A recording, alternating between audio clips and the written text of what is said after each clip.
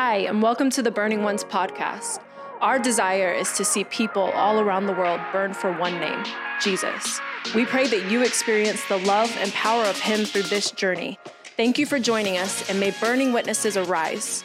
As you jump into Daniel, you realize very quickly that dreams are going to have a profound impact on the way that the story is going to go as you continue to turn the pages and flip through the chapters.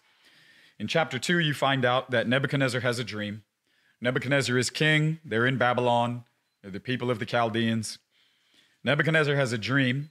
He gets his crew, his wise men, his divination team, all the sorcerers, everybody that's a part of this wise men squad that he has. And in chapter 2, he looks at them and he tells them, I want someone among you to tell me the dream that I had and then to give me the interpretation. They're like, hey, man, listen, your request is crazy. Nobody's ever asked for what you're asking for. You tell us the dream. We'll give you the interpretation. That's how it goes. Nebuchadnezzar says, you guys are lying. I know that if I tell you the dream, you're all trying to collude together in order to deceive me. My stance is firm. Tell me the dream and the interpretation, or everybody's going to die. That's the terms. Daniel catches wind. He's like, man, why is the king so bent out of shape? Why is everything so urgent? He tells him, listen, he's already set the terms. He doesn't really want to hear it. In chapter 2, it says, Daniel replied with discretion, this is verse 14, to Arioch, the captain of the king's bodyguard, who had gone forth to slay the wise men. And he said to Arioch, the king's commander, for what reason is the decree of the king so urgent? Again, like, why is he so bent out of shape? Like, what did somebody do? Why do we all have to die? Like, somebody fill me in. And Arioch informed Daniel about the matter. So Daniel went in and requested of the king that he would give him time in order that he might declare the interpretation to the king. And then Daniel went to his house and he informed his friends, Hananiah, Mishael, and Azariah, about the matter. He went to go fill in his guys. Listen, man, things are serious. This is what's going on, but this is his response, so that they might request compassion from the God of heaven concerning this mystery, so that Daniel and his friends would not be destroyed with the rest of the wise men of Babylon. This is a pretty incredible situation. Like, as the story is unfolding, in some cases, Paul says in 1 Corinthians 2, like, the things of the Spirit are pure foolishness to the fleshly man, to the carnal mind, to the worldly way of thinking, to think that you could stand next to somebody and tell them, hey, listen, this is what your dream was last night, and this is the interpretation, meaning this is what God is saying to you. But Daniel went home, he got with his friends, and he said, listen, there's nothing else that we can do. We're just going to ask the Lord. We're going to ask him for compassion and to reveal this mystery to us. And in verse 19, then the mystery was revealed to Daniel in a night vision.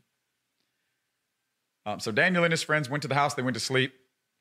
Then the mystery was revealed to Daniel in a night vision. And then Daniel blessed the God of heaven. And Daniel said, let the name of God be blessed forever and ever, for wisdom and power belong to him. It is he who changes the times and the epochs. He removes kings and establishes kings. He gives wisdom to wise men and knowledge to men of understanding. It is he who reveals the profound and hidden things. He knows what is in the darkness, and the light dwells with him. It is to you, O God of my fathers, that I give thanks and praise, for you have given me wisdom and power. And even now, you have made known to me what we have requested of you. For you have made known to us the king's matter. This is the beginning of what we find of Daniel's life, really, where revelation seems to abound in a real beautiful way. Daniel comes back to Nebuchadnezzar. He gives him the interpretation of the dream. We know that when you get again into chapter 4, Nebuchadnezzar has another dream. In come Daniel again. As Daniel comes in, he gives him the interpretation to that dream. When you turn in, you get down to chapter 7. In the first year of Belshazzar, king of Babylon, Daniel saw a dream and visions in his mind as he lay on his bed. Yeah. And then he wrote the dream down and related the following summary of it. The summary, so the details contained in chapter 7 are not all necessarily of what Daniel saw and heard, but he's summarizing. He's giving the Cliff Notes. He's giving the Reader's Digest version. I just feel like I dated myself. He's giving the Reader's Digest version. You're laughing because you're old too. He's given the Reader's Digest version. I'm not talking to you, even though if you're laughing, then I am talking to you. I'm talking to somebody who's in the room who is also laughing. But he's giving the Reader's Digest version of what it was that he saw in this dream and visions through the night as he was lying on his bed. The implications is in the night season, God comes in a revelatory way. And for those of us who power nap during the day, he comes in a revelatory way in power naps also. But God brings insights. Chapter 2, chapter 4, as you fast forward to chapter 7, right? Daniel's writing a summary of things that have been seen. As you flip forward to chapter 8, in the 3rd year of the reign of Belshazzar the king, I looked in the vision. He's talking about a vision appeared to me subsequent to the one which appeared to me previously. So there's almost like a connection point between two experiences that Daniel has had. He says in the 1st year of Belshazzar, now we're in the 3rd year of Belshazzar. So there's consistency, there's a congruency or a harmony, if you would, of how God is systematically building things in the place of revelatory encounter. But Daniel is a steward. He's not just one who is getting wrapped up in experiences. He needs explanations. He is longing for insight. He is wrestling and jealously leaning in for information pertaining to the revelation that God is bringing his way. In the 1st year, there was a dream with visions. I saw things, I wrote a summary of it. In the 3rd year, this is 2 years later, subsequent to the first one, I saw a connection point. There's more mysterious things that are being revealed to me. And listen in chapter 8, verse 15. And when I had seen the vision, I sought to understand it. Yeah. And behold, there stood before me one who looked like a man. But this is the point. Listen to what Daniel is saying. I've been having all of these experiences. I've been having these crazy dreams. Man, God's been visiting me in the night. My life is abounding with visions. There's all types of revelatory encounters. Man, I got angels coming to me. I got messengers appearing to me in dreams. There's all types of incredible stuff that God is revealing to me, and it seems mysterious. What does that mean? When he says, and I sought to understand it, let's make it real practical. That means he didn't understand what was going on. It's not a lack of maturity on Daniel's part for him to be honest and to say the reason that we have what is contained here in chapter 8 is because Daniel is prophetically scribing his life. He is journaling, he is documenting, he is chronicling, he is stewarding the secret place. And because he is stewarding the secret place well, we have the details to glean from, and so that we can receive insights into and unto maturity in our own lives because of the way he was contending for maturity in his own life. Yeah. And he says, man, I got all this buck wild stuff going on. I know it's legitimate. I know it's the Lord. I know that he's speaking. There's all types of stuff that I'm seeing. There's things that I'm being apprehended by. God is gripping me in the secret place. Through the day, through the night, he is gripping me. But here in chapter 8, verse 15, he says, and I sought to understand it. Again, what does that mean? That means he didn't really understand what was going on. And I think that there's a beautiful place even in our own maturing in these things, because we're going to get into those things, in our own maturing in these things where we can identify, I got a lot of stuff going on. Like, man, God is visiting me. But if I'm going to be honest, I don't really understand the things I'm seeing, what I'm hearing. I don't understand the parables because sometimes messengers come with messages and the messages are parabolic in nature. There's all types of things that we see, and things become figurative. Other things are literal. There's people, and what do people mean? Is it literal? Is it the person? Is it what they embody? Is it the nature of their call? Is it what their name means? There's all types of riddles that we must be committed in the secret place, because it is the glory of God to conceal a matter, but it's the glory of kings. And I love this translation, to search out or to investigate a matter thoroughly. It's the glory of God to conceal a matter. But it's the glory of kings to search matters out, to commit ourselves to the process of investigation, to growing in the explorative nature, if you would, of diving deep into the things that seem mysterious, they seem clouded, they seem distant because we lack clarity, we lack real precision in our insight. We know that there are details and they're important, but because they haven't yet been unlocked, because we haven't been able to decode or decipher all of what seems to be bound up in riddles, at times we can have plenty of experiences. But Daniel is just not looking for experiences. Daniel is leaning in for explanations. And I feel like at times, this separates the crowd.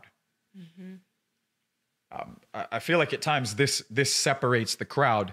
And what I mean by that is we know all types of folks and camps and whatnot that they build resumes on encounters and experiences.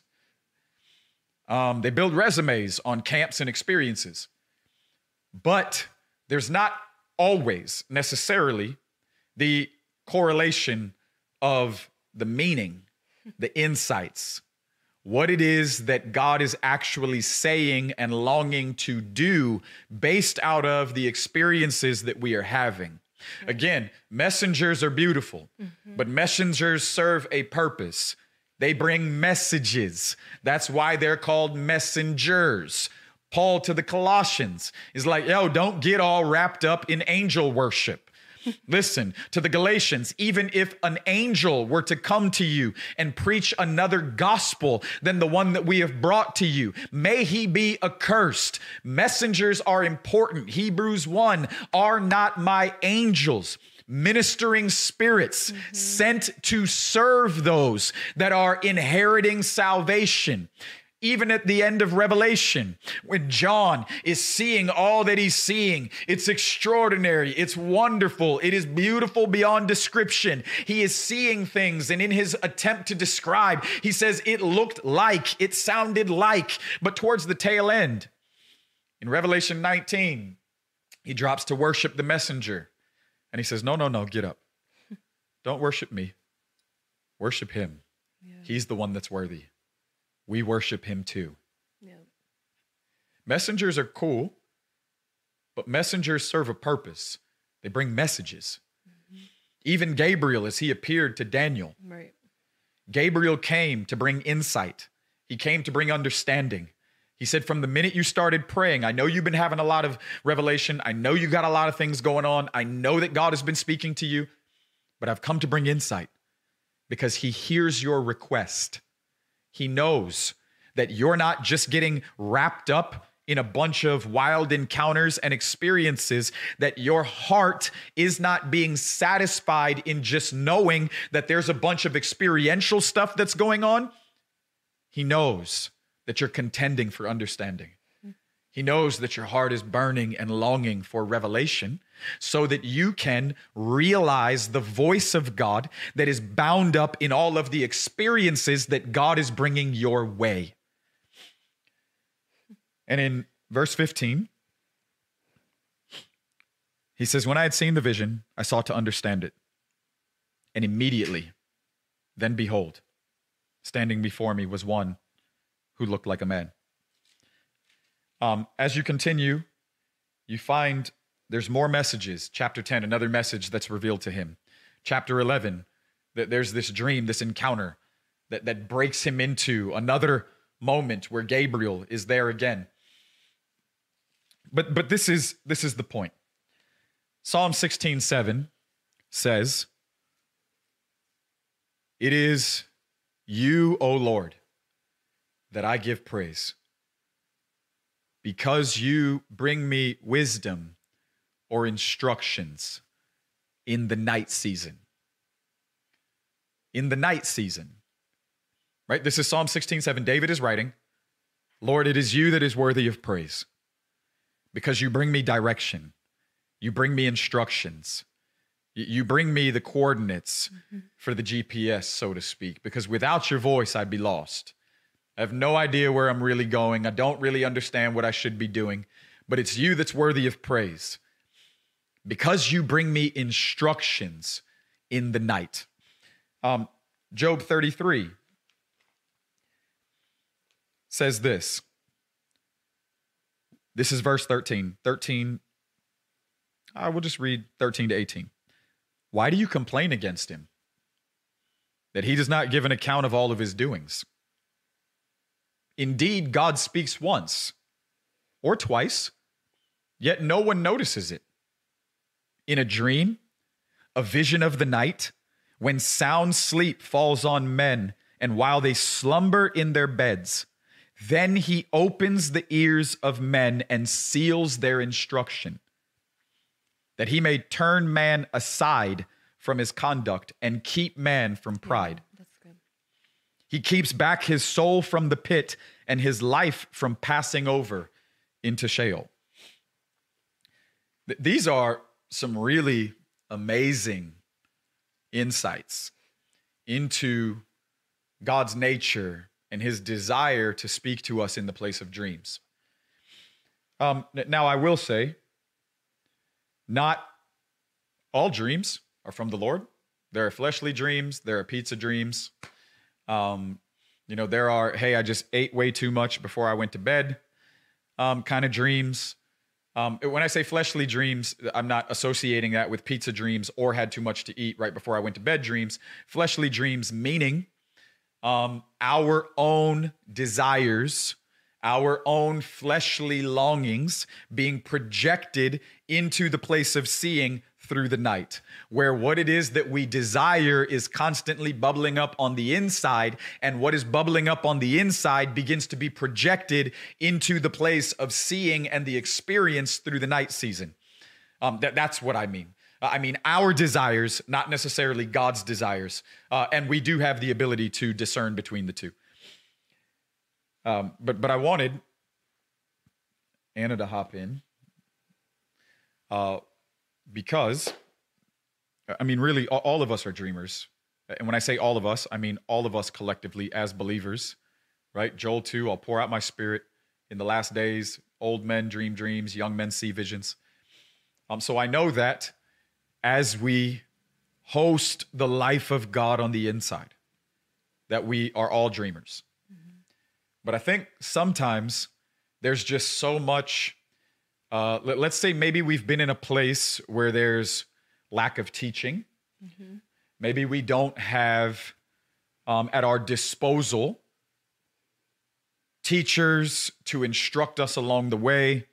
Maybe we don't have a group of folks that we're walking with in an intimate way in order to disclose the things of our hearts, in order to share those, let's say, intimate revealings of the Lord, because his coming to you is very precious. His coming to you is very precious.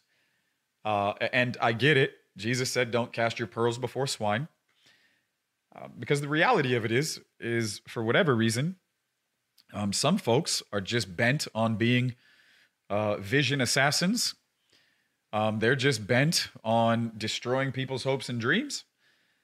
And so you got to be careful at times who you share things with. That's actually what I was going to point out. You even opening with Daniel 2. Like literally the phrase I heard as he was sharing was, "Your friends matter." Because Daniel literally like left and went to inform the friends that God had given him and prior seasons that had been digging wells with him. Yeah. So that really like stuck out to me, because I think at times we're blindly trying to walk out, this walk with the Lord and how he speaks to us. And now I am like a hardcore dreamer, like dreams every night, like constantly having to discern, like, okay, is this from the Lord? Like, is this, So this is what every morning with me and Anna Dow sounds like, right? He doesn't listen to me a majority of the time. She's not refuting what I'm saying though, right? So what I'm saying is true. She's not saying that what I'm about to say is false. No. This is what every morning, pretty much. Every morning. And if that is in any way exaggeration, then 99.98% of the mornings sound like with me and Anna. Babe, you're not going to believe it. I had this crazy dream last night. I'm like, really? You don't say. That's every morning. But every morning, it's like it's fresh. No morning has ever happened. And that's what, like, even as we were singing the song, like, you're more real than, like, to him and to me, like, it's a way I know the Lord speaks to me clearly. So it's like every single moment is real. Like, every single moment is an encounter with his voice for me. And so I always have to weigh the dreams that I'm having. But literally, like, I feel like, to go back to what you're saying, we're all dreamers. Like, his word says that he comes to us in dreams and visions. So I don't feel like I've had many conversations with people that say, like, I'm not a dreamer. Like, I don't dream. And those same people, as you sit with them and they're sitting with someone who's a dreamer that's walked with other people who have dreamed and who have kind of have instruction now, this way to navigate, and you sit with them and they begin to expound your thinking. These people that look me in the eye and say I don't dream at all are now dreamers. Like, they're having dreams. The Lord is instructing them, so it's like, I think we can't dismiss the voice of the Lord. Like, it's valuable. It's like, it doesn't matter what it is. If it's in a sign that comes to your front door, if it's in a box that shows up at work, if it's in your children, if it's in your husband, if it's in the relationships you're around, however you are seeing him and discerning his voice is very important to pay attention to. And, I think the friends part is very important, because Daniel left and went to his friends, informed them because he trusted them. And then they had the ability to pray with Daniel, and heaven heard to release an answer. And I find that's really important, having people that you can trust with your dreams, for one. It's really important. And for two, people that will value the voice of the Lord in that way, in order to bring this stewardship life out and the answers and the revelation that comes with it. So what's amazing is when you look at Daniel chapter 1, right, the consideration of his friends, their investment, knowing that Daniel hears from the Lord a specific way. Mm-hmm. Because the idea would be, if all four of them prayed, why did Daniel get the answer? But when you turn back to chapter 1, we understand that as they entered into their Daniel fast, mm-hmm. right, 10 days vegetable and water, the continuation, 3 years vegetables and water, that at the conclusion, it says, and unto them, I think it's verses 17, 18, 19, at the conclusion, it says that unto all of them were given wisdom, mm-hmm. learning, insight, and understanding, but unto Daniel mm-hmm. was given the ability to interpret dreams and visions of all kinds. So it almost implies that there was a recognition, if you would, like a bearing witness. Yeah. The man, like, the Lord really speaks to this guy mm-hmm. through dreams. And he's given him the ability to interpret them.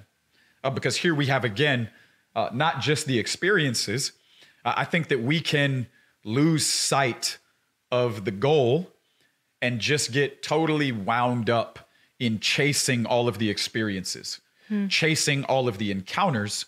And encounters begin to abound, experiences begin to abound, but we're not necessarily maturing. We're not maturing because we're not utilizing the opportunity in those experiences and encounters in order to do what Daniel did. And because I didn't understand, I began to look for understanding. Yeah. Because I lacked real insight, I began to lean into the Lord and contend, God, you've got to speak to me. You've got to reveal to me. I need an explanation again, and not necessarily just an experience. But when you go back to chapter 1, it says that Daniel, by the Spirit, was imparted this gift to be able to interpret dreams and visions, a knowing, an ability, a knowing from the Lord.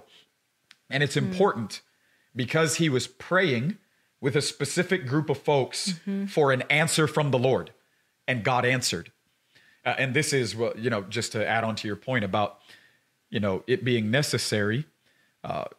Proverbs says in a multitude of counselors, there is wisdom, right? In a multitude of counselors, there is wisdom. They were leaning in together because they had history, because they had been fasting together, praying together, walking together in an intimate way. God had been doing something in their lives together, and they were contending with the Lord for an answer to their urgent circumstance. This wasn't like, hey, I've got 6 months to be able to figure this out. Obviously, the Lord understood the time crunch that they were in, the urgency of the hour, and God was faithful and spoke in order to give them real insight that helped them to navigate the moment that they were living in. And this is so important because there is a way that seems right to a man. Yeah. And sometimes, in the end, it leads to death. I was going to turn to Genesis 15, but instead I'll turn to Matthew chapter 1, because there's a way that seems right to a man. And again, we're talking about dreams. We're talking about navigating at times the complexity of our life and God's faithfulness to speak into the moments that we are living in to bring real insights so that we understand what to do based out of the place of encounter and all that's being revealed in the secret place. And sometimes we don't always get things right. As much as we probably would like to believe that we do. Sometimes we can fast and pray and we can be wrong. Sometimes we can know that we're having dreams and we can wrestle and come to a certain conclusion or think that we have a specific interpretation and we can be off. Here is the beautiful thing. God is not bound to our interpretation. He is bound to his intentions. Yeah. This is going to be a life changer for some of us. God is not bound to our interpretation. Yeah. What do I mean? At times, based off of our lens, our perspective, based off of in different moments. And it's not because it's like we're wanting to be off. It's not like malicious. It's not like, hey, I'm out to get mine, but just based out of maybe not maturing into the place where we are accurately discerning the things that we're seeing, leaning into life and looking to navigate things. Sometimes our interpretation can just be off. Yeah. Yep. It can just be off. And based off of our interpretation, we apply things in life. We start pursuing other things. We set things up. We start making moves. We get into action. But based off of our interpretation, we've developed expectation. Right. Based off of our interpretation, we've developed expectation because we are living in light of things that we believe to be true. Again, not saying that it's like we're doing it and we know that we're off. We're living in light of things that we think are true, based off of the conclusions that we've come to. And sometimes you can do it all right and you can just be wrong. Like you can just be wrong. And this is what we find in Matthew chapter 1, right? In Matthew chapter 1, 18 to 25, this is Mary and Joseph, right? Joseph is betrothed to her. That just means they're engaged. They're going to get married. And all of a sudden, Mary comes up pregnant. And Joseph knows, right? This is like Maury Povich. It's like Dr. Phil. And the DNA results reveal you're not the father. It's going to turn into a Steve. Never mind. But Joseph realizes I'm not the dad. What I was going to say is Steve's going to run in like a Jerry Springer episode. But Joseph realizes, I'm not the dad. But listen to what it says. It says in verse 19, and Joseph, her husband, being a righteous man and not wanting to disgrace her, planned to send her away secretly. But when he had considered this, behold, an angel of the Lord appeared to him in a dream, saying, Joseph, son of David, don't be afraid to take Mary as your wife. For the child who's been conceived in her is of the Holy Spirit. And she will bear a son, and you shall call his name Jesus, for he will save his people from their sins. Now, verse 22. Now, all of this took place to fulfill what was spoken through the prophet. Behold, the virgin shall be with child and shall bear a son, and they shall call his name Emmanuel, which translated means God with us. Verse 24, and Joseph awoke from his sleep and did as the angel of the Lord commanded him and took Mary as his wife, but kept her a virgin until she gave birth to a son, and he called his name Jesus. I think that's so profound in so many ways, because like we are his righteous people.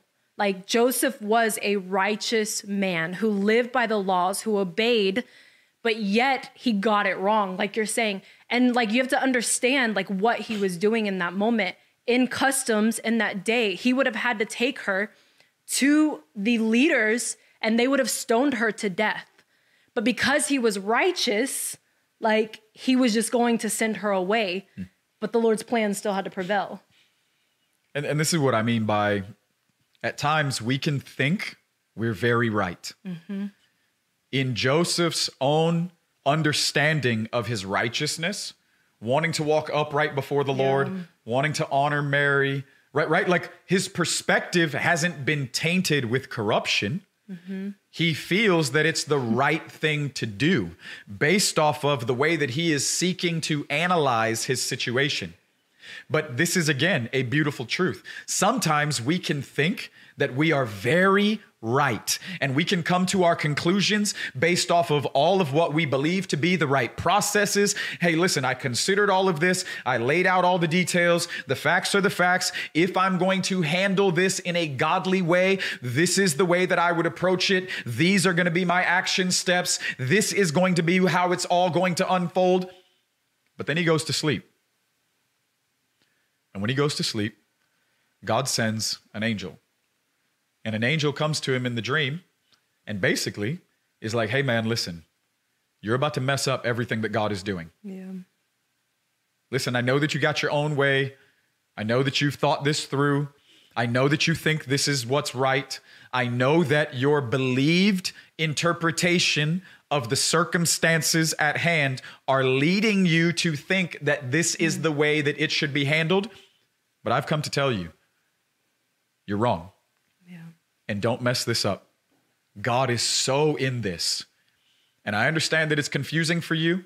I get it that you maybe don't understand how all of these pieces together are working towards a conclusion that God could be involved in, but God is in this. What she has birthed on the inside is from the Lord. And yes, it could be problematic to you. Yes, it's going to create tension. Yes, I know you thought you were right, but in a loving way, you're not right. In a loving way, you're wrong. And I'm going to show you the way that this should actually be walked out if you want to synchronize your life with God's desires. So there's moments where, man, we can really think that we're right. But God's faithfulness comes to him in a dream. And God reveals to him what it is that he is to do in a dream. And this isn't the only instance that you find it. As you continue tracking, you find that then Herod arises. As you turn into the next page, verse 13, it says, now they had gone. Behold, an angel of the Lord appeared to Joseph in a dream and said, get up, take the child and his mother and flee to Egypt and remain there until I tell you, for Herod is going to search for the child to destroy him. Right? Then when you jump down, verse 19, but when Herod died, behold, an angel of the Lord appeared in a dream to Joseph in Egypt and said, get up, take the child and his mother and go into the land of Israel, for those who sought the child's life are dead. What is the point? The point is you see a beautiful ability from the Lord to bring in real time insights to real practical things that we are going through. Real practical things. Well, what all would God be interested in speaking to in a dream? Anything that you let him. Yeah. Anything that you let him. Jesus said it this way, I only do the things that I see. I don't think that was some mysterious, like, puzzle, some kind of riddle that needs to be deciphered.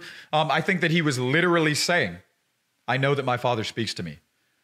And he does it in a variety of ways. And he has the ability to show me things. He reveals to me his desires, things that I'm to do, decisions that I'm to make, the way that I'm supposed to process life. He brings me real insight in real time, and it helps me to navigate all of what may seem uncertain and complex. He breaks it down in a very beautiful, simple way. I think that it was incredibly literal. And this is where, like, even in our life, there's been years of this. And just to maybe, bring some encouragement, there's been times in our lives where we know that we've seen things in dreams, prayed and fasted, got to have insight, felt like we had a specific leading based off of the way that we interpreted things. And sometimes that's been wrong. And it's taken us months, but in a very loving, gracious way. Yeah. The Lord has always circled back around with us in a very loving and gracious way. I remember sitting in my office one day praying about some decisions that we had made. I had involved myself. I had taken a position somewhere. And I remember praying about it one morning and just being like, Lord, I don't understand what's going on. Like, there doesn't seem to be any grace for this. It's not because I feel better than, below than. It's not like I feel other than. Lord, I want to be diligent. I want to give my life to whatever it is that you're asking me to do. But Lord, I really believe that this is what you said to do, but there's not the accompaniment, right? Like 1 Corinthians 6:1. Working together, 2 Corinthians 6:1, working together with the grace of God. Yeah. I said, Lord, there's not the accompaniment of grace in this. And it's not because, I just got tired of it or I just didn't want to do it. This was in a pure way. Like, Lord, there's no accompaniment of grace for this. But this is what you said to do. And I'll never forget, the Lord said to me that morning as I was praying, no, this is what you interpreted I told you to do. And I was like, I don't really like the way that sounds. Okay. Time to pump the brakes. Because if you're saying this is what I interpreted you were saying, then there's somewhere along the way, right? Now we got to go back. Now we got to go back through all the journals. We got to go back through all the conversations. We got to go back through all the moments, the dreams, the visitations, the visions, the times where we felt inspired. We got to go through all the times where maybe there was an intersection with a prophet or a prophecy and there was a word that was delivered. We got to go back through all of what we know is bound up in the treasure chest based off of the history of experience and encounter. And we've got to pull all the pieces back out, throw them all out on the table again and try to rework the puzzle. Because if there's somewhere where my interpretation of what you were saying was off, Lord, show me where. Yeah. Show me where. Right? Let me encourage you. This is not the moment to, in our own self-righteousness, just be like, nah, but I'm in this already. And so this may have not been the right thing, but it's the right thing now. Yeah. And we're just going to push forward because in my own prideful self-exaltation and self-righteousness, there's no room for me to be wrong. There's no room for me to be off. There's no room for me to have to go back and consider, because potentially of all of the ways that that is going to unravel the idea of who I am in the eyes and minds of other people, based off of the way that I've been tracking, based off of the things that I've been sharing, and how my life in real time has been put into the place that I am. For me to say I should not be here means that there is possibly going to be confrontation with people. But because I'm unwilling to admit that I'm wrong, right? This is a beautiful thing. Yeah. Some of you need encouragement here. You need room to be wrong. Yeah. You need room to be wrong. Because when you're wrong, you're wrong. Yeah. And the Lord beautifully circled back around. And as we began to lean into things, the Lord so graciously, there was a defining moment in a specific dream and the way we interpreted things. There was a defining moment where, as we processed things with the Holy Ghost and as we labored in prayer and trying to fast to hear God, there was a beautiful defining moment where he brought us back to the instance where we shifted wrong. And can I say, like, why did he bring us back? Like, the Bible constantly is talking about, like, how honoring it is to the Lord when a man walks in humility. And I don't want to walk in circles in life because I'm unwilling to humble myself and to say, like, Lord, I got it wrong. And even when you look in Daniel chapter 2, verse 20, after it says that the mystery was revealed to Daniel, it says that Daniel blessed the God of heaven. I just want to read what he said real quick, because I think it's beautiful, because even God revealed it to him, but you see Daniel's humility even before going before the king. You see his humility in his prayer to say, like, let the name of God be blessed forever and ever, for wisdom and power belong to him. It is he who changes the times and the epochs. He removes kings and he establishes kings. He gives wisdom to wise men and knowledge to men of understanding. It is he who reveals the profound and hidden things. He knows what is in the darkness, and the light dwells with him. To you, O God, my Father, I give thanks. And then goes and thanks him for revealing these things to him. So I think you really see Daniel's humility. Even when God did reveal something to him, he walked in a humble way before the Lord. And like, it really frees us into a place to allow the Lord to navigate our lives and how we see and how we hear. It really builds the confidence, but because we know it's not us. Like, it's never us. It's God's graciousness to partner with men and women who are here on the earth to allow them access into his voice, because he wants his kingdom to be established, you know. And I think that brings us back to Job 33. Right. Then he opens the ears of men when they fall asleep, when they slip into slumber, in dreams and visions of the night. Then he opens the ears of men. He seals their instruction. So he reveals things to them, but his desires become branded upon our lives. His instructions become branded upon our hearts. But it says that he may turn man aside from his conduct. Again, Job 33, 13 to 18. That he may turn man aside from his conduct. Meaning, like, you're going this way, and so I'm going to speak to you in a dream. I'm going to brand my instructions upon your heart, because you're going to keep tracking this way, but I'm going to bring you revelation through the night so that I can correct your conduct and bring you back into alignment with my desires. Right, because we would never be living in days of fulfillment now if we wouldn't have at that moment, like you saying. And keep man from his pride. There's no room for arrogance when we're living in revelation. Yeah.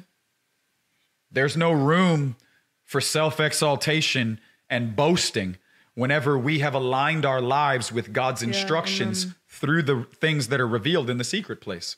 Because we're not living necessarily according to our own wisdom, but it's wisdom from above. that the Lord has beautifully branded upon our hearts as we've yielded to him and given him room in order to lead us through the variety of ways that he himself speaks and longs to bring instruction to us. Where is the room for man to boast when he has put all of his life into the voice of the Lord? And the instructions that he is living by is not necessarily like, hey guys, I sat around for a little while, came up with a bunch of great ideas. I'm going to see how they work. And when they work out for me, then everybody can just praise me. No, that's not the way that it works. When we're living in light of revelation, the instructions have come from above. The wisdom does not belong to us. And so all the praise, all the glory, all the honor, all the boasting, let him who boast in the Lord. All of it comes from him. As we live it out, it returns back to him, and all the glory belongs to him. So there's no room for arrogance. There's no room for prideful self-exaltation and this boasting in our own sense of accomplishment, because, as he says in Job, I'll brand my instructions on your heart to correct their conduct, but to keep man from being proud. And this is another point. At times, in our own pride, we can know what we see, but not want to yield to what is being revealed. Yeah, that's good. We can know what we're seeing, but because of the implications, Absolutely, yeah. because of the consequences of the content of what we know we are seeing. It's not that we're not seeing. It's not that revelation is not real. It's not that we're not in the secret place having encounters. We know, wrapped up in the experience, there is real consequences. And the details of what we have discerned in our own pride at times, we can determine, I don't want any part of that.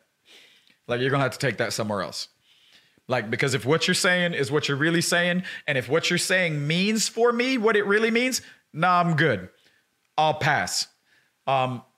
Maybe you've never been there, but I see this example in Acts chapter 10, for instance.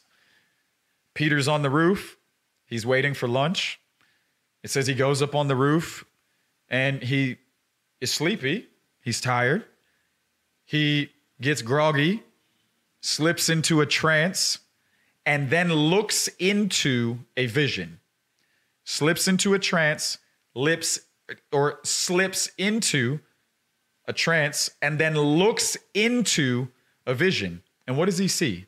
Acts 10 on the roof, it says he sees a giant sheet descending and all types of unclean animals. And the Lord tells him, get up and eat. And what does Peter say? No way. But why? He says, I've never transgressed your laws or your ways. What is he saying? He's saying, I've never compromised in the place of my upright conduct. What is he saying? He's saying, no, I'm going to lean on my own perceived self-righteousness as a way to dismiss what it is that I know you're revealing. If I'm discerning what it is that you're actually saying, then I will use my own self-righteousness as an exemption in order to keep myself from having to commit to obeying what it is that I know you are saying. Oh, man. How many times? Yeah. Right? How many times is it like, man, Lord, I had this dream. Man, I slipped into this vision. Man, I saw this, felt this. And if the implications are what I think they are, that's not for me. Right? That's not for me. Now, this gets broken down in two beautiful ways. Right? It's those of us who interpret things to where potentially consequences never actually fall on us. Right? Like everything that we interpret has to do with the consequences falling on other people. Everything that we interpret and everything that we discern always deals things in other people's direction, where we're always right, where we're always in perfect alignment, where we're always the ones that are seeing things clearly.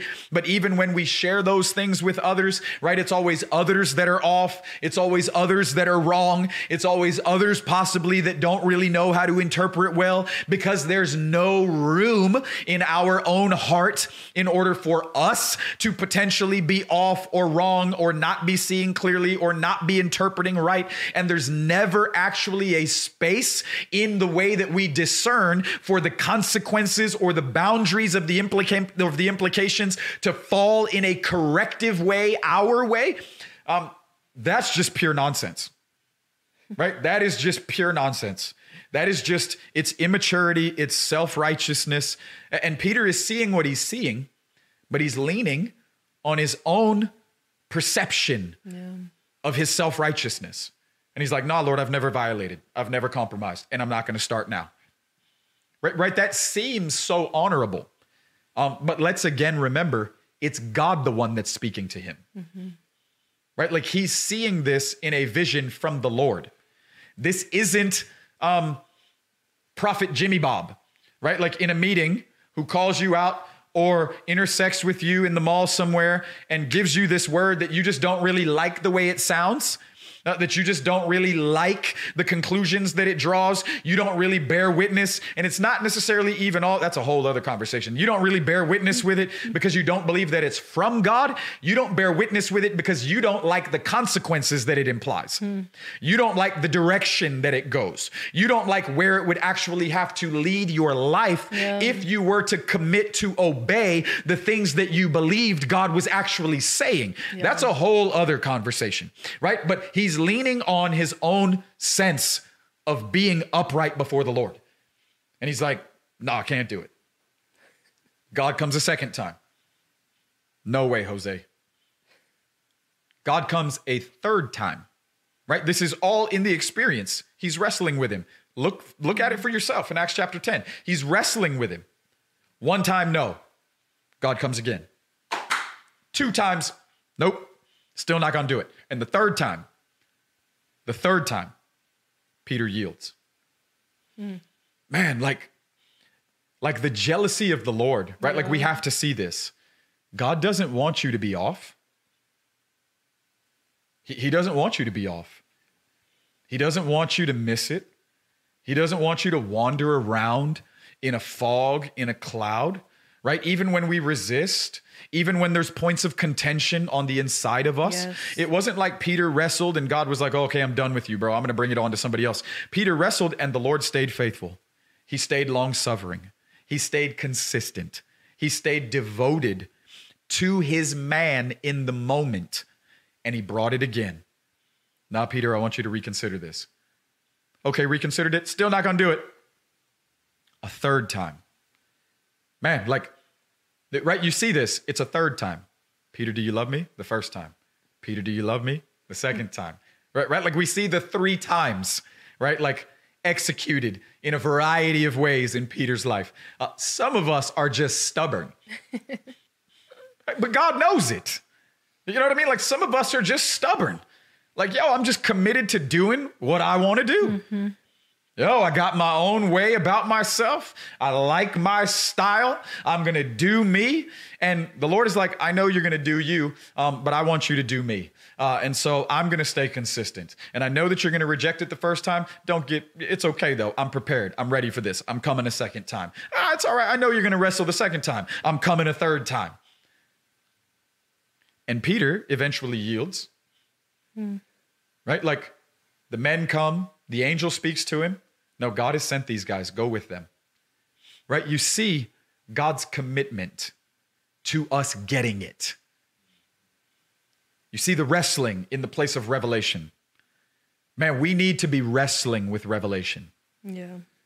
We need to be wrestling with revelation. Habakkuk says, "I'm going to climb the watchtower. I'm going to settle in. I'm going to anchor deep. And I'm going to wait to see what he will say." And when God speaks to him, he tells him, "Write the vision, make it plain, make it simple so that others can run." Here's a beautiful truth. We need to wrestle with revelation until things become plain and simple so that we can run and when needed, others can run. When you reveal things or let's say loose things too early, when you're still wrestling and you reveal things, when you're still wrestling and you're not releasing them from a place that is plain and simple, and you're still wrestling, you produce more wrestling, not more running. Because simplicity is what activates running. Not always just communication, right? Write these things down, but make them simple and plain. So when things are plain and simple and the wrestling on the inside of you has come to a cease, you will not multiply wrestling. You will actually activate running. It's very important that we spend the needed time and seasons wrestling with revelation. Yeah. It's called the secret place for a reason. Some things are supposed to remain secrets for time, so that we have time. Again, I praise you, O Lord, Daniel 10, because it's you that changes times and seasons. You control, you govern times and seasons. And sometimes we don't spend the necessary time in our season wrestling with revelation. And because we just have this itch to always release things, because we live in a culture of entertainment, and because we always have this itch to release things, we end up multiplying wrestling rather than activating running. Or even in our own lives. Yeah. Or creating, like I even think of the times that Mary received, again, like the angel visiting her, and then the words like pertaining to Jesus, like the Son of God. It says that Mary pondered these things in her heart. Yes. Because I think Mary realized that there was purpose and destiny attached to it, that if she would have released it, the enemy would have come quick. Obviously, God's plans will always prevail, but I just think the maturity of Mary, the mother of Jesus, to be able to come into a moment to ponder the things in her heart and not release them because of what God was doing was so important to God's purposes and destiny being fulfilled on the earth. Right, and you see that even executed in Joseph's life. Genesis 37, he's having these crazy dreams, but he begins to share them. And right, wrong, indifferent, his process was his process. But he shares them, and everybody that he shares them with. Now, again, we don't have the nature of how he shares them, but it's almost from this young. And when I say young, I mean, he was young, actually numerically, but from this youthful, like prideful zeal. I'm having dreams, and God is showing me that all of you are going to bow down to me one day. Get some. I'm the man. Now, obviously, that's the MLT. That's my living translation, or Michael's living translation. But the implication is there. In the way that the story is unfolding. They hated him. Like, man, who do you think you are? And it says that they not only rejected him, but they tried to assassinate him. But you find that God uses even his immaturity, even his zeal, even the pride in his experiences that he is disclosing to people around him. Again, to come back to the point that you made in the beginning, sometimes you just got to be careful who you share stuff with. Right. And he shared it with his brothers. Now, again, these are his brothers. Not like, oh, I love you, brother, but like his brothers, like real family. Like these are his brothers, like blood brothers, born in the same house, grew up together. And he shares it with his family, and they try to assassinate him. And he ends up in the pit. He ends up at Potiphar's house. He ends up in the prison. And this is almost to the point. In Genesis 40, he ends up with the cupbearer and the baker. And they're all in prison together. And the cupbearer and the baker start having dreams, right? Because in the beginning, you see Joseph having dreams, and he has the ability to interpret them. I mean, clearly his father looks at him and he's like, bro, like, what do you think is going on here? Like, you think everybody's going to bow down to you, including me and your mom? Bro, have you lost your mind? It'd be like if one of my sons would be like, man, you better get out of my face. Go clean your room or something. But you find Joseph in prison, and the cupbearer and the baker are having dreams in Genesis 40.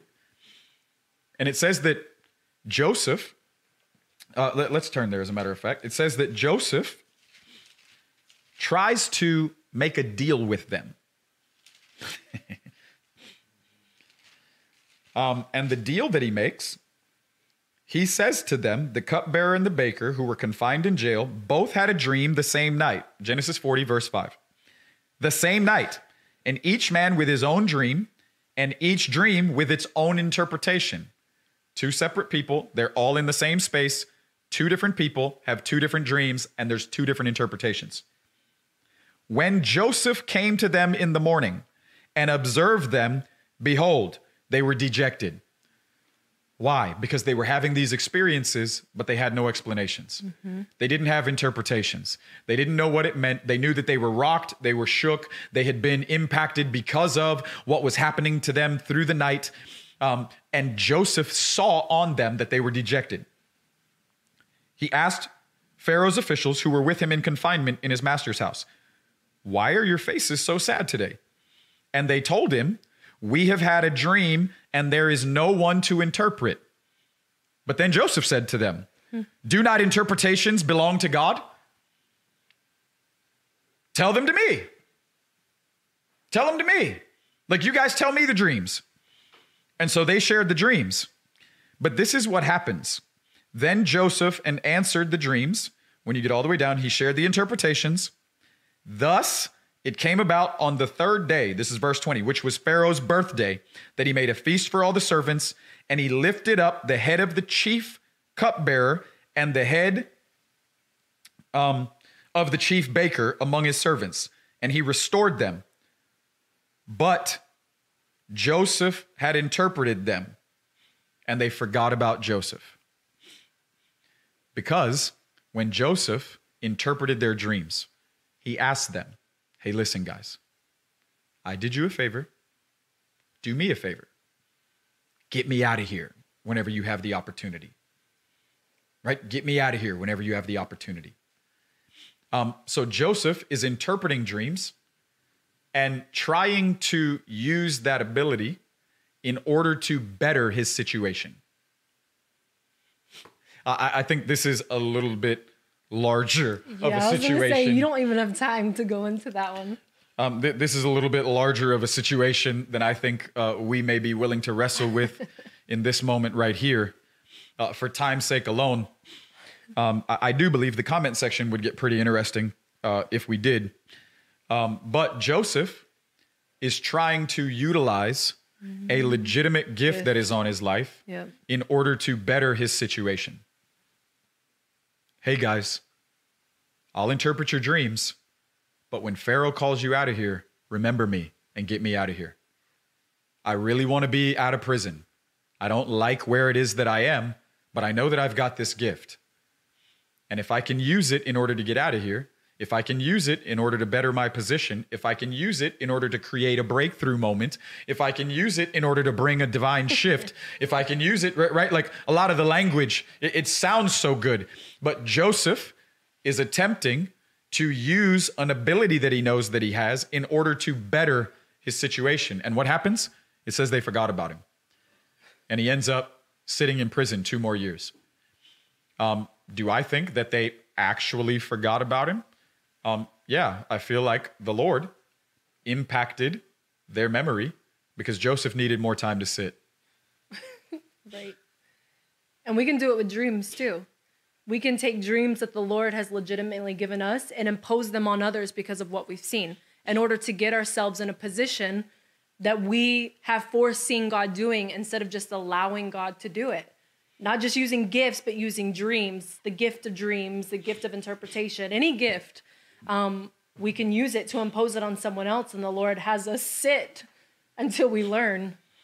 Yeah, I think the safe way to say it would be Jesus always has to be the shepherd. Always. And what do I mean by that? Yeah, like Anna is saying, we always have to lead people back to Jesus. So rather than allowing whatever degree of influence on my life, I'm talking about relationally, whatever degree of influence may be on my life in the place of encounter to make sure that we are sharing things that are always leading people back to the Lord himself and giving them room with Jesus in order for him to remain the shepherd. That is very important, especially as we process what to share, how to share, not feeling like we're manipulatively pinning people in corners based off of our influence and our history and the way that our voice and our, life of encounter may be valued, not pinning people down to where if they don't do things the way that we've revealed they need to do things, then they're going to be, like radically sinning against the Lord, even if those things are true. Right? Like, even if those things are true, there still has to be wisdom in real time and an application of that wisdom to navigate those circumstances, to always make sure that we are not circumventing our lives in the connection of Jesus being the shepherd, where we now have installed our life as what is leading someone rather than the beautiful place of always making sure that we're leading people back to the Lord. Yeah, I heard it said best by a man of God that I deeply honor. It takes a real secure leader to lead people away from themselves and directly to Jesus. Away from ourselves, where I'm not the main attraction, I'm no longer the main point, Jesus is. And we say those things, but then we install ourselves somewhere in the process because we live in a day and in an age, like in a moment in culture where success in ministry matters has been defined, whether we directly say this and articulate it or whether it's implied just by the lack of articulation and the way that we set things up. Ministry has been defined by dependency. Right? And the more that I can make people feel like they need me, that becomes success. But it's important to always lead people back to Jesus and to give people room in their own lives to be stewarded in time with him and for him to be the shepherd. Yeah. And I think, obviously, I know that we could go on and on and on. Because these things are so real for us, right? And it's actually like what we've committed our life to. We've committed our life to the voice of the Lord. Yeah, and it's not just us. Like Mike shared, was it last week or the week prior, about just even our son waking up from a dream and, fasting for 7 days. He's 8. It's all of us. Like, we recognize the voice of the Lord. Yeah, so that's beautiful. My 8-year-old, God comes to him in a dream, asks him to Daniel fast for 7 days. He's like, Dad, God said it was important. I'm going to do it.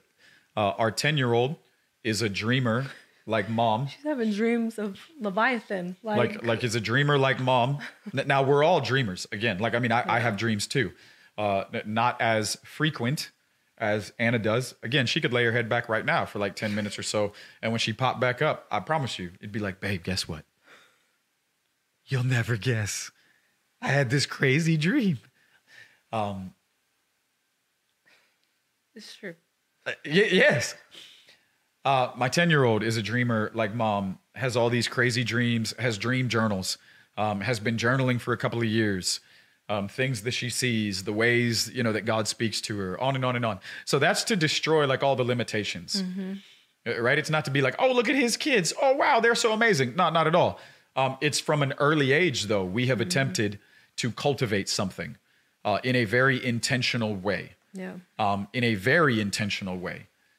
And it possibly has taken years, but we are reaping the reward. Like, there is the bearing of fruit in season as God desires, as he is now leading them in a very beautiful way.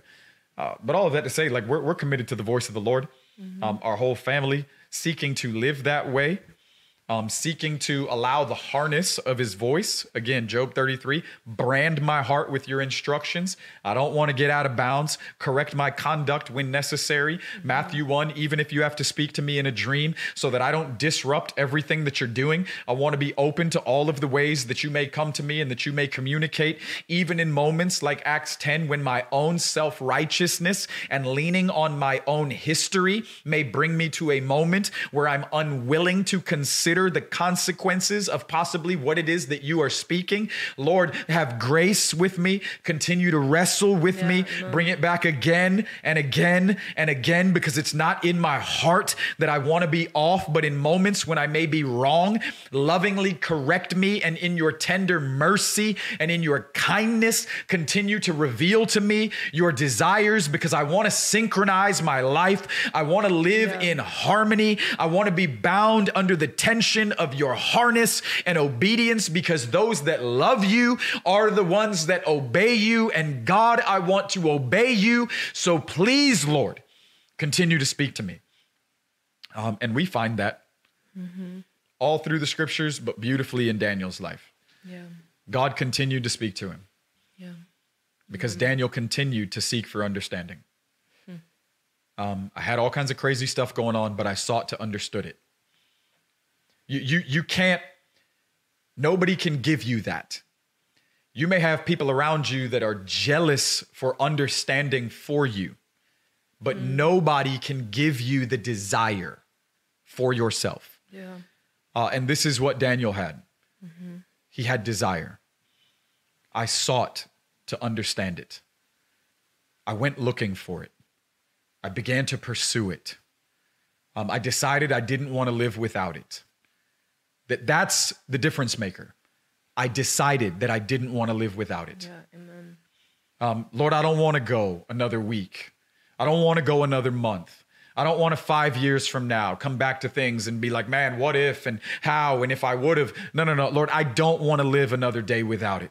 You got to do something in me to where I, like Daniel, begin to seek and search and knock and ask.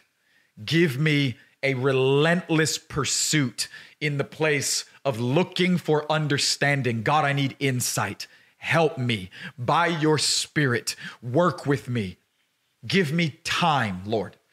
And I believe that God is faithful. Amen.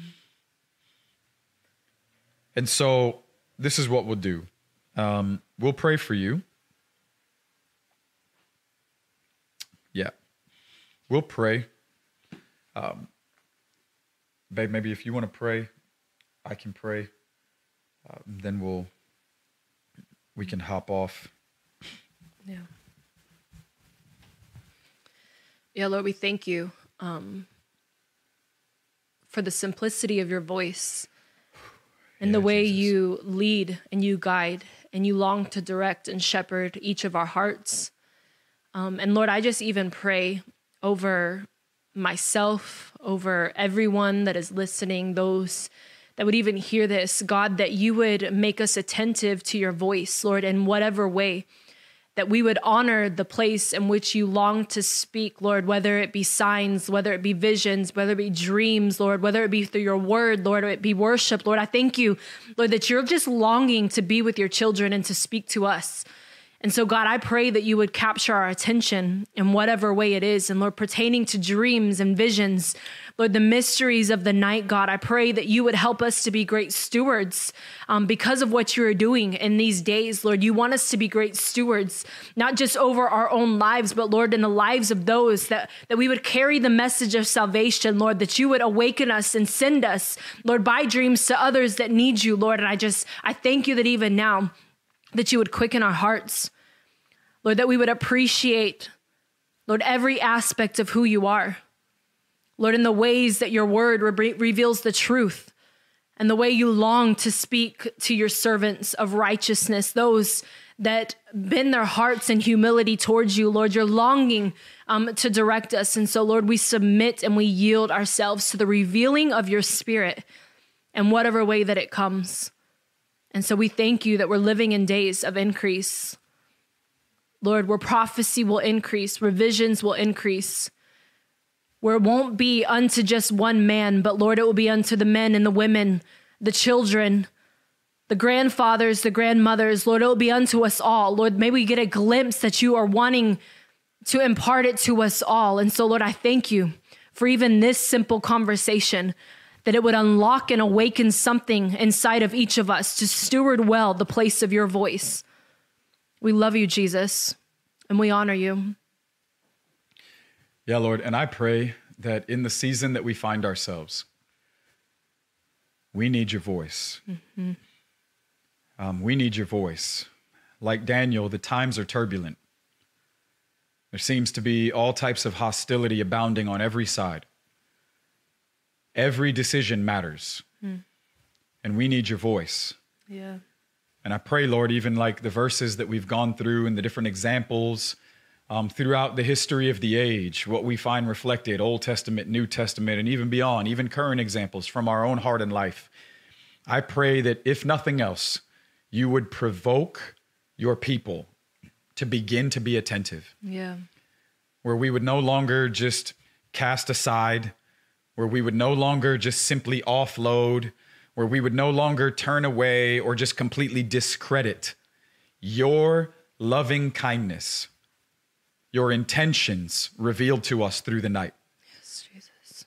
Lord, but I pray that you would provoke your people to begin to create a space in their own heart and life for you to begin to lead. A space in their own heart and life for you to have your voice awakened on the inside of them as you reveal beautiful mysteries and secrets to them through the night season. Lord, brand your instructions upon the hearts of your people. Jesus. Lord, may we go looking for it. May we desire it. May we make the determination. I resolve from this day forward, I will not go another day without it. Yeah, amen. Lord, I pray, bring teachers, bring friends, bring people around that can assist, that can help carry, that can contend alongside, that can be there to nurture what it is that you may be desiring to see flourish on the inside of the lives of your people, Lord. Jesus. And like David says, we give you praise. We give you praise because, Lord, you speak to us. You bring us instruction in the night. Yeah. You reveal your secrets and your mysteries in the night season. Thank you for branding our hearts, Lord, with your voice. We want to be committed to it. Thank you for completely breaking into our lives and turning things upside down in a revelatory way, in the most amazing way possible. Lord, I pray for a fresh wind to begin to blow in the secret place. Yes, breathe upon your people in the night season. Wisdom, understanding, insight, learning. Lord, release interpretations to things that have seemed mysterious, that have seemed parabolic, things that have been locked up in riddles. I pray, Lord, in a moment, you can reveal insight to things that for moments or decades have seemed to be mysterious. Lord, breathe upon your people. Yes, Lord. Breathe upon your people. Amen. And I thank you for it, Lord. I thank you for it, Lord. Yeah, in Jesus' name. Amen. Thanks again for listening to the podcast today. We pray that it has fanned into flame the love that you have for him. If you would like more information about Burning Ones, you can subscribe to our YouTube channel, follow us on social media, visit our website, burningones.org, or download our app.